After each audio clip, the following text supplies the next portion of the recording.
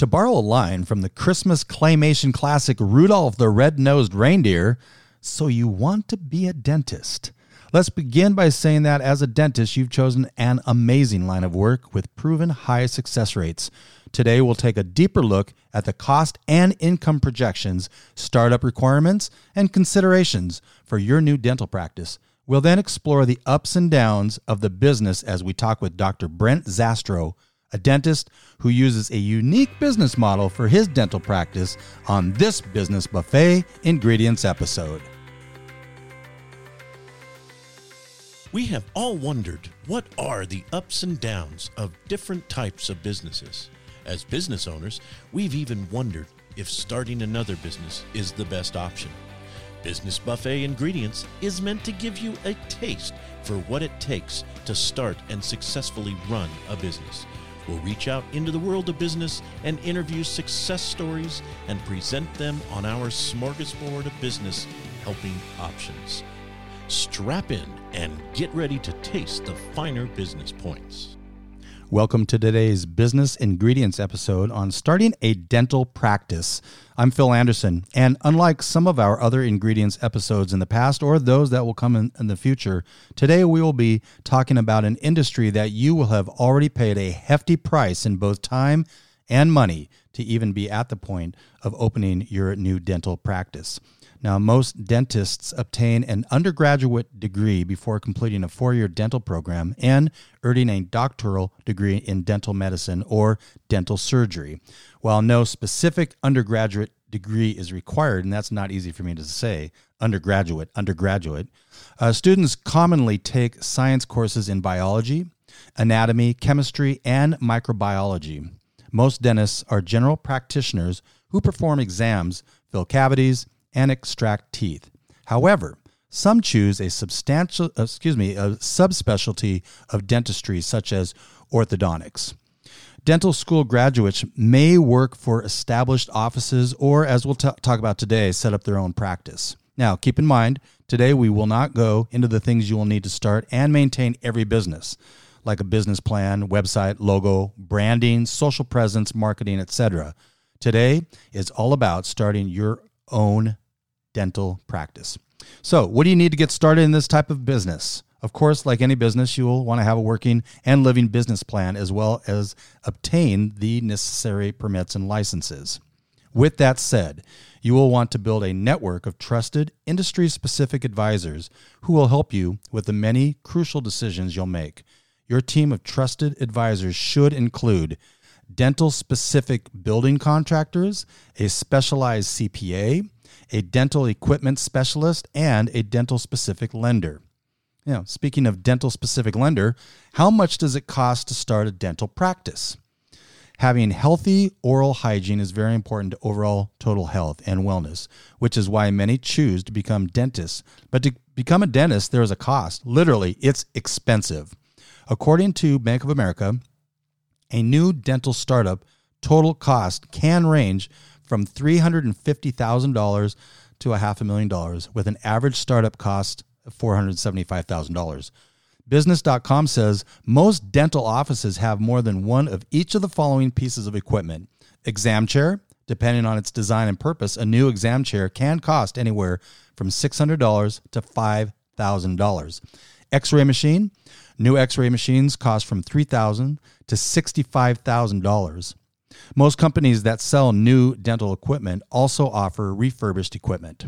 And we haven't even talked about the things we all cringe at thinking about when we, think about visiting the dentist tools. Here are some quick facts according to the latest information on the Bureau of Labor Statistics website. The median pay for a dentist is about $152,700 per year, or $72.81 per hour. And the U.S. growth rate is 18%, which is a very big number. So without further ado, with me today is Dr. Brent Zastrow of Total Wellness Dentistry. Brent graduated the University of Kentucky with his DMD, which is the Doctor of Medicine in Dentistry.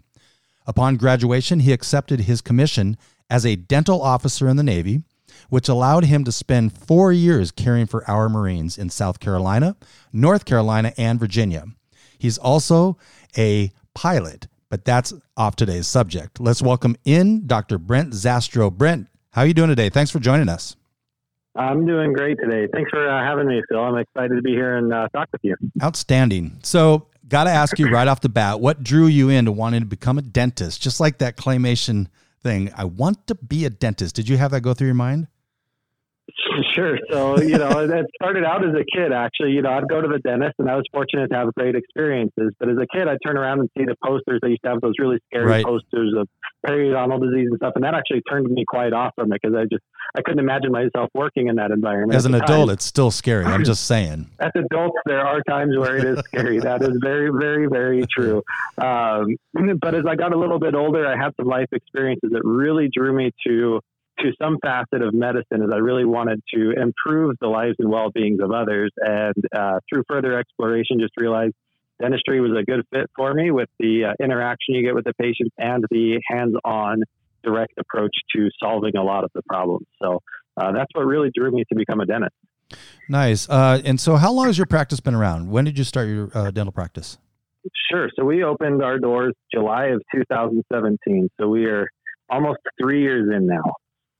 And how is that going so far? It's been going very well. There's a lot of, like any new business, you'd want it to be going faster, and sometimes it can't go fast enough, and sometimes it's going faster than you can keep up with. And, we've experienced all of that, but we're very pleased with where we're at today, and really excited to see the continued expansion and growth that we've been having. So I heard you talk at one point, and you had mentioned that most schooling you get as a dentist, and when you become a dentist, you are ready to practice. They send you off, kind of usher you out the door and say, good luck. They don't give you business advice. In fact, it's almost expected that you will all buy or bid for an already flourishing dental practice. Is that kind of the way that goes? Is the expectation? Yeah. So, I think the expectations have changed quite a bit over the years. I think there was a time where you could graduate dental school, you go into any little town, you hang a sign outside of a building, and bada bing, bada boom, you're a full-fledged dentist, ready to go, ready to treat. And it was respected. And certainly over the years, the times have changed and the market's changed a lot. So it is very true that there is a very limited amount of business information that is given. All of our training is focused on clinically treating patients, which is very, very important.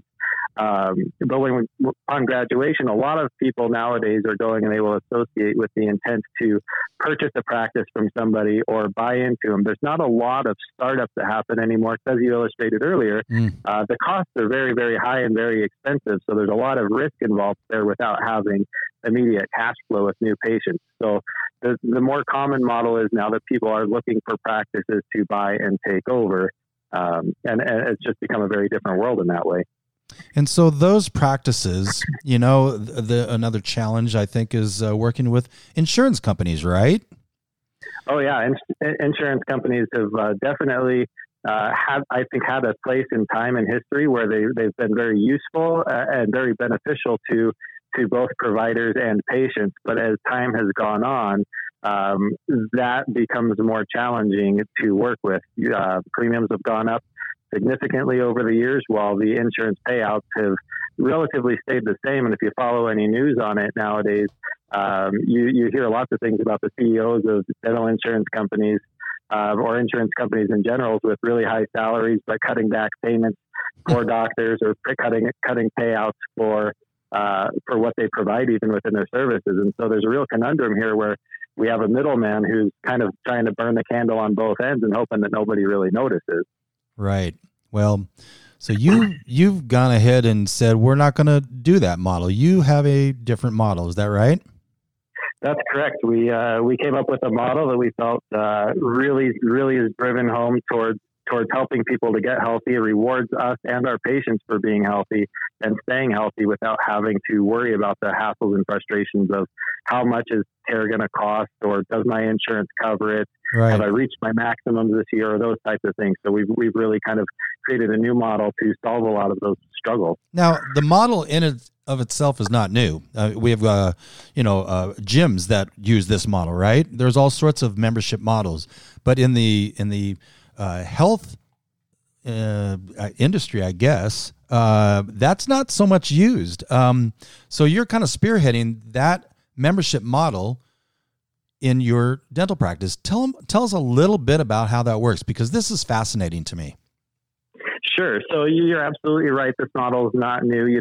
When I first thought of it, we talked about it being like a country club where you pay a yearly fee to be a country club member, but you still have to pay for your meals that you eat there. You still pay for your golf balls and your t-shirts and things that you buy. So our membership is similar where we charge an annual fee.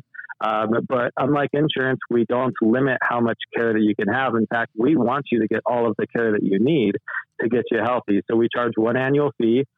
If we need those extra things like golf balls or tees and stuff, but in our industry, those are crowns, bridges, implants. We charge a nominal fee to cover the cost of those materials. We're not looking to price gouge on those. We simply want to provide you the things you need to go out and have a successful, healthy mouth, just like the golf course wants you to be successful in playing golf by having golf balls to play with. So when people leave your office, do they go 4? Haven't had too many people yell out, but we do have quite a few jokes that come through the doors as people try to kind of figure out exactly what we're doing. Yeah, that's awesome. Last question. We have about 2.5, 3 minutes. What are some challenges you faced early in this business, and what did you do to overcome those challenges? Because it seems like when you're plowing through a new model in the same industry, the good old boys way of doing things, what were some of those challenges? Sure. So, I think there were a couple of main challenges that I've experienced. One of the big ones was, how do you market this, and how do you sell this concept that is so great for people, but sounds too good to be true? And so that's been a big struggle. And I reached out to a lot of marketing companies, a lot of dental specific marketing companies, all of which gave positive feedback for the idea, but just flat out said, we don't know how to market that. That doesn't fit the standard mold. So that's been one challenge that we've had to work through a lot, and we've had to help overcome that objection of this is too good to be true, and let people know, hey, you know what? Sometimes fantasies can be reality, and it's been fantastic. Like almost any other business, early on, I think one of the other big struggles that we had is staffing and getting really good employees who really understand what you're about and can help you to grow your business and catch on to your vision, and grow and not, and help in a lot more ways than you would even realize. And I think that's true of any new business owner and first time business owner, especially if you've never been in management and those types of things before, learning how to interview and ask the right questions to find the right people for you and for what you do. The third biggest challenge that I would say is, and you touched on it at the very beginning, is, I don't have a business background, and very few dentists do have a business background. So the old adage of you don't know what you don't know really becomes self-evident as you start to run a business. You've got an idea and you know how to, I know how to do the dentistry. I know how to do the work. I don't know how to do marketing. I don't know how to do website development. I don't know all the ins and outs of bookkeeping and of a lot of those other things that are the nuanced day-to-day things. And so one of the things that I've done, in the last few months, was I found a business coach that I really trusted and was able to hire to help me learn a lot of that stuff. That is really good to know that you did that too. I think a lot of people listening, small business entrepreneurs and stuff, they think there's no way I can have a business coach, but that is fantastic that you did that. And that person is helping you out immensely. Yes. Oh yeah. It's been amazing. Just from day one, the questions that he asked, and we kind of had blank stares, and he's like, okay, well, these are business basics 101. So we need to learn how to track and evaluate these things and how to set these systems in place. And so we're slowly chipping away at those, and it's been fantastic because I've had about a year and a half now in the practice where I felt like we've had some good growth, but I've been saying, and talking with my wife and some other, trusted friends and stuff, I'm like, I feel like I'm in my own way and I don't know how to get out of my own way. Yeah. No fooling. So the business coach is great. I think when we go into business, whatever industry it is, we think about hey, I'm going to have this business. It's going to be great. And then we start working it. And all of a sudden we bought ourselves a job and we're just working to kind of day to day. And we forget that we went into business to have something that ultimately works for us. Exactly. And a business coach has been great at helping to refocus that. So I think those have been the biggest challenges that we've had early on. And I think we're, kind of starting to see some headway and progress in those as we've learned and grown with the business. That's fantastic. Well, as our Business Buffet 101 is stay on time, and we're a few seconds over, and I don't want Ed yelling at me, but I'm going to say, Brent, thank you so much for joining us today. This has been great information, and thank you so very much. Sure. Thanks for having me, Phil. You betcha. Now we're going to hear something about from our sponsor. Is your computer not running right? Is it making sounds it shouldn't? Do you want your computer to run better? Well, give F1 for Help a call at 208-687-0183 or visit us on the web at www.f1forhelp.net.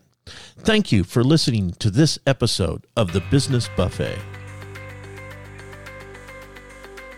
Thank you for listening to the Business Buffet Ingredients. We hope we tempted your business taste buds with something sweet. Please share this podcast with your friends and show them that you are the smartest person in the room. Visit businessbuffet.page and sample all the flavors of the Business Buffet. We hope you eat hearty in business.